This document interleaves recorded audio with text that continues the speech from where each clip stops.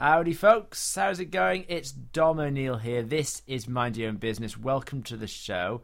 Right, so if you've got a creative idea, not sure what to do with it, but you think people will love it, why not create it online? Maybe you do a podcast, maybe you do a video blog, an ebook series, whatever it is you want to do. Put it online. It's so easy these days. And one of the measures of how successful it is, I think, from my point of view, is audience. Not necessarily massive numbers. You may not want millions of listeners, but consistent audiences and building up a community behind your project. We find out on today's show from a couple of podcasters, really, really funny guys, all about how to build up your audience, where to find your audience, and how to create a sense of community behind your online, on-demand content. That's happening on today's Mind Your Own Business. It's the MYOB show. Tune in, turn on, opt out. This is a Chook production. Because life's too short. You can hear the MYOB show on the radio and online. Go to www.myobshow.co.uk to find out more. Joining me on Skype from Portland, Oregon, is Alex Falcone. Hello, Alex. So I am the host, I guess, the head panelist of Read It and Weep, which is a podcast, and I'm also a professional comedian. That's what I do for the daytime.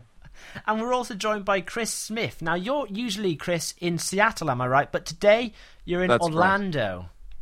Yes, that's right. I'm joining from a remote location, but I'm a writer and just panelist adjunct and on the panel. Chris has a bit of a day job. That's why we call him a spy, because he's a day job that he's not supposed to talk about. Okay. Well, first of all, Chris and Ezra and I, who are the main three on the show, and then we have a rotating fourth guest. But we were college roommates. Chris and I did a radio show. Chris and Ezra and I did a radio show at one point. We did a lot of college radio, and so we've always just been used to hanging out and talking. Okay, so you kind of came up with the idea from college, and I think it's quite nice, the idea that you kind of brought back the band using technology, because that's something you couldn't have done even like 10 years ago, I suppose. I mean, yeah, you would have required thousands and thousands of dollars worth of direct lines into your place, and it really wouldn't have made any sense. And for us, we do the whole show pretty much for free. All of the we eventually started investing in some equipment, but the first episode was just with free software and equipment we already had. Okay, so it's kind of you built from the ground up. Then you didn't go out and splash out on expensive microphones and expensive computer software and what have you. You kind of built from the ground up, from free software and what have you. Then and I said 193 episodes. I would not recommend anybody listen to the first 20 because it took us a while to find our rhythm, and most importantly because the sound quality was terrible. Yeah. It took us a while. One of the things that we found is that podcasting it's such accessible media to get in that there's really a low barrier of entry between, us having an idea and then getting it out there. I mean, what do you need? Skype, maybe some recording software that's free, which is the same that we edit in, and stuff you already have. It's great. Yeah, and most laptops have mics and cameras built in now, so whenever we have a guest, we want a guest to come on, it doesn't cost them anything to join us, so we can have any of our friends or comedians I meet on the road. We can have anybody like from around the country just call in, just like we're doing with you, and chatting for an hour online and just make it happen without having to sit down in a radio studio, which is just amazing. Yeah, well, you spoke about your early podcasts and saying, oh, well, don't listen to them because the sound quality isn't great. But I'm sure you learnt loads just from doing them. There's people out there who are like, oh, I don't really want to start off in case it's rubbish or I fail or I look silly. You may as well go out and give it a go, because even if it sounds rubbish, you can learn from it, I suppose. The advice that I normally give people when they talk to me about starting a podcast is that you should record 3 episodes of the show and then throw them away. Because your fourth episode is where you start to really figure stuff out, and you'll learn a lot from that. And nobody I've talked to a lot of people about this who have then gone on to start podcasts, and no one has ever taken that advice. Because once you record it, you can't keep it to yourself. Everyone has to put it out. But it is a few episodes that you always need to sort of figure out the kinks, get your format down a little bit, and then be ready to actually start doing a semi-professional style of show. And that's one thing we've always wanted to do, is we wanted our show, despite being free or cheap and us being, amateurs in the radio world, we wanted to sound like we knew what we were doing. So as soon as we could get some equipment and upgrade the sound, and we did even from the day one, we were doing an aggressive job of editing it to try to make it sound a little better. and make it sound funnier. So we would take out the parts where we said something stupid that wasn't funny. We could cram just the funny parts together, so it would be a good quality show, even when we didn't know what we were doing. Do you still do the editing? How much of it is edited, and how much of it is kind of, do you let it go with the flow? We've gotten the editing amount down just for time, just for our lives, but I still probably do about 6 or 8 hours of editing for an individual episode. So we normally record about 90 minutes and try to cut it down to an hour. So we still lose about a third of what we record. Yeah, and is it once a week you do this podcast? Yeah, we've done it once a week. We've skipped a few weeks, but it's been pretty consistently once a week for the last 3.5 years. Do you find the consistency helps then with your audience? No. Oh, absolutely. Absolutely. And when we're a day late, that's when I start getting messages on Facebook about how somebody's got, like, they've got to go to work today and the episode's not there. What are they going to do? And when people can count on you, that it makes it a lot easier for someone to come back. If you do it like, oh, my show comes out once every 2.5 weeks, if I feel like it, it's hard for someone to feel invested in the show if you're not invested in it. Yeah. Right. We'll still bank a couple. Like, if somebody's got to go on a trip, we'll record a couple in a row, which is exhausting because we also have to read the book or watch the movie, plus the editing and the recording. But when we have to, we can bank a couple together and then release them slowly. Yeah, absolutely. And the weird thing is what I always think about with our podcast is because we keep hating on different topics every single week. People aren't sticking with us for the topic; they're sticking with us for us, for personalities, and because they like us. So it feels like that much more of a commitment to try and get through this book, get this out. Because our audience wants to hear it. Someone's counting on it. Yeah. Yeah. So, I mean, I suppose the main question that most people who are starting podcasts want to know is, how do you build your audience? You said earlier about being consistent. You said about having your personality come across. Are there two things which you definitely say that people have to do? Oh, of course. The other thing that we didn't do anything special, and we didn't have any great insights on how to build. We did a lot of stuff the same way other people do, where you get your friends to listen at first, and then eventually they start telling their friends, and then it sort of grows, and then just people start finding it. And if it's good, then they'll stick around. And that's not a great thing to tell people. That's not what anybody wants to hear. The thing that I would say that actually does help is that even when no one was listening, we tried to do it as well as if we assumed that agents were listening that could possibly hire us to go do movies. We try to put out every episode as if somebody who really, as if we have 10,000 people listening, even when we didn't. I mean, we still don't. Even when we don't. We still try to put out an episode as if tons of people are listening every day. We still don't.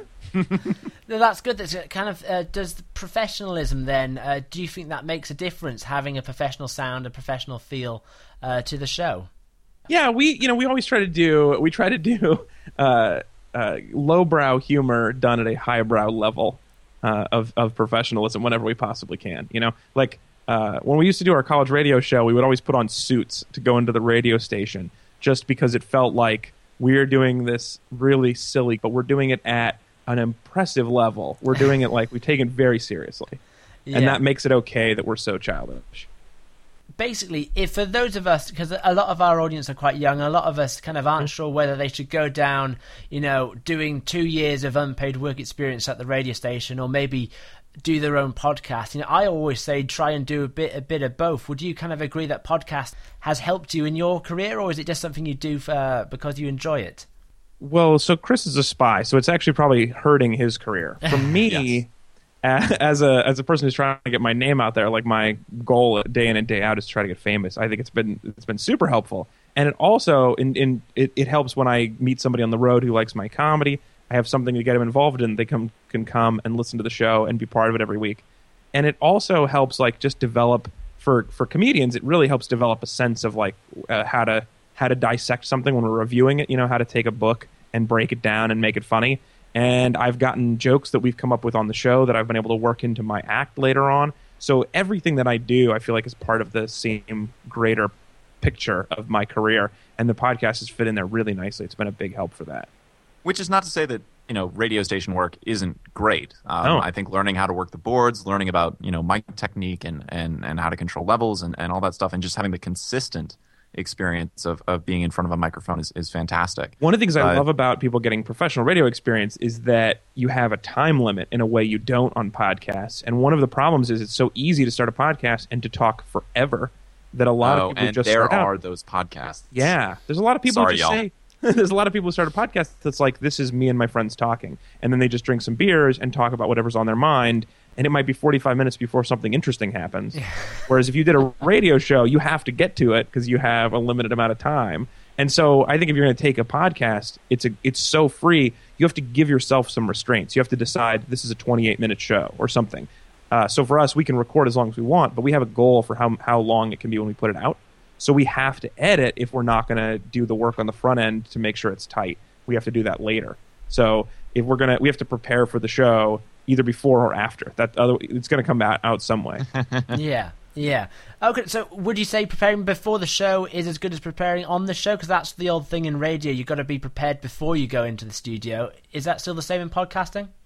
Well, so because I'm the one who does the editing on the show, I would say the option is either everybody prepares a lot beforehand or I do a lot of work afterwards. So I prefer when everybody puts more work in the preparation, but then afterwards, if you don't, I can still cut out all the stuff that didn't work where we were trying to figure out what we were talking about. So if you're editing, yes. If you're not editing, if you're going to do... And I'm not sure how I feel about editing now in general, just because it's so much time for me. And I'm afraid people will start doing a show, overcommit to the editing, and then not be able to keep doing the show. Yeah. But if you're not going to edit it at all, you have to be really prepared. You got to do... That's basically that same amount of work up front in deciding what you're going to talk about. And you also have to be tight when you're running the show. You got to say, like, this is where we're going. Okay, guys, cut it off. This isn't going anywhere. Let's move on. And you really have to, drive it. Because especially if you're trying to get out there with something new, with a new podcast, you want your audience to stick with it, and you've got to hold their attention. Yeah, you got to have a respect for people's time. That's my feeling. Yeah. But and the work that goes in, we of course we read or watch or do whatever it is, to prepare material wise. Yeah. But we have a conversational style, but we also prepare, segments, some ideas, some games. Ahead of time that we know we want to hit, or beats we know we want to hit. But our show, at least, is fairly improvised as far as, the actual words that we say. Right. And we get away with that because I think we edit out the parts that don't work. That's my secret to that. That is great advice to end on. Thank you very much to Alex Falcone and Chris Smith from the Read It and Weep podcast.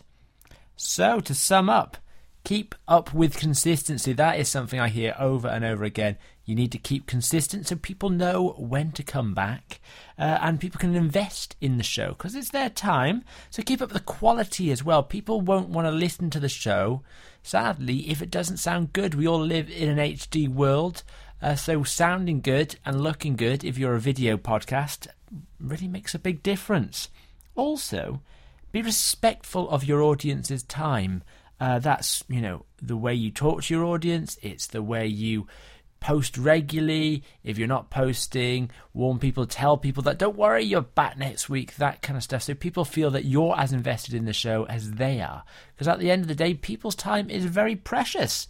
Plus, final point, keep it interesting and engaging, and always offer your audience useful, funny, or entertaining information which they can't get anywhere else. That, my friends, is how you get yourself a good audience, not necessarily a huge audience, but a consistent audience and a loyal audience if you're creating online, on-demand content. It's the MYOB show. Tune in, turn on, opt out. This is a Chook production. Because life's too short. Find us on Twitter at MYOB show. Still to come on the Mind Your Own Business show, we are finding out all about beating stress, all the everyday things you can do to not only spot when stress is happening in your life, but things you can do to stop it before it causes you any trouble. We're speaking to the stressed guru, Dave Algeo. He's coming up very shortly. Plus, a great way to deal with stress is to go on holiday. But many of us, there's times in our lives where we desperately need a holiday, but there's cash flow issues. So we're talking today, how do we make sure we have a brilliant holiday without going over budget? That's all happening later on Mind Your Own Business.